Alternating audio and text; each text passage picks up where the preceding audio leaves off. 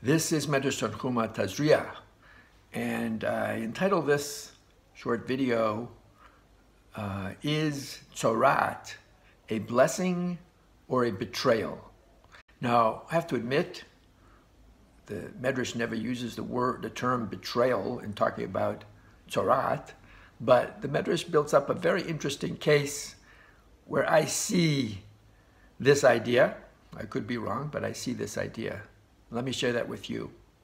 So the Midrash seems to imply that just as on somebody's skin there is this early warning system built in that you can get Tzorat, and Hashem is alerting you that you have fallen into this terrible practice of Lashon Hara, of slander and malicious talk.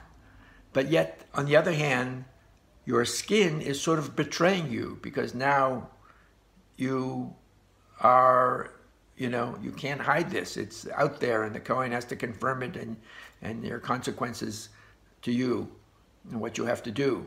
So the reason I say betrayal is because if you listen to the other examples, it seems to fit in. Although in each example there is a great benefit. So the Midrash, in a very creative way, for example, starts with Adam and Chava. Chava came from Adam, just like our skin is from us. The Tzorat is something that comes from within us. Same thing, Chava came from Adam, and yet in some sense she betrayed him because she was, taken over, swept away by the arguments of the great original snake salesman who convinced her that she could be like God, creating her own worlds. I'll see more of that in Metzora. In any case, she got them kicked out, Adam and Chava kicked out of Gan Eden, and brought mortality to the world, and a lot of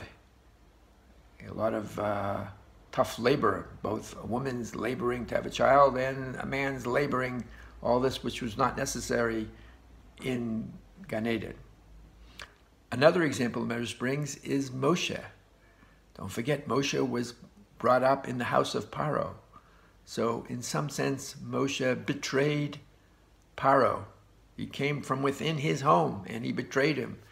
He robbed Paro of slave labor and, of course, wreaked havoc on Mitzrayim with all the 10 Makos. Of course, if you look at it from the perspective of the Jewish people, we benefited greatly from this, just like someone with Tzorat can benefit from this. But there was a sort of betrayal.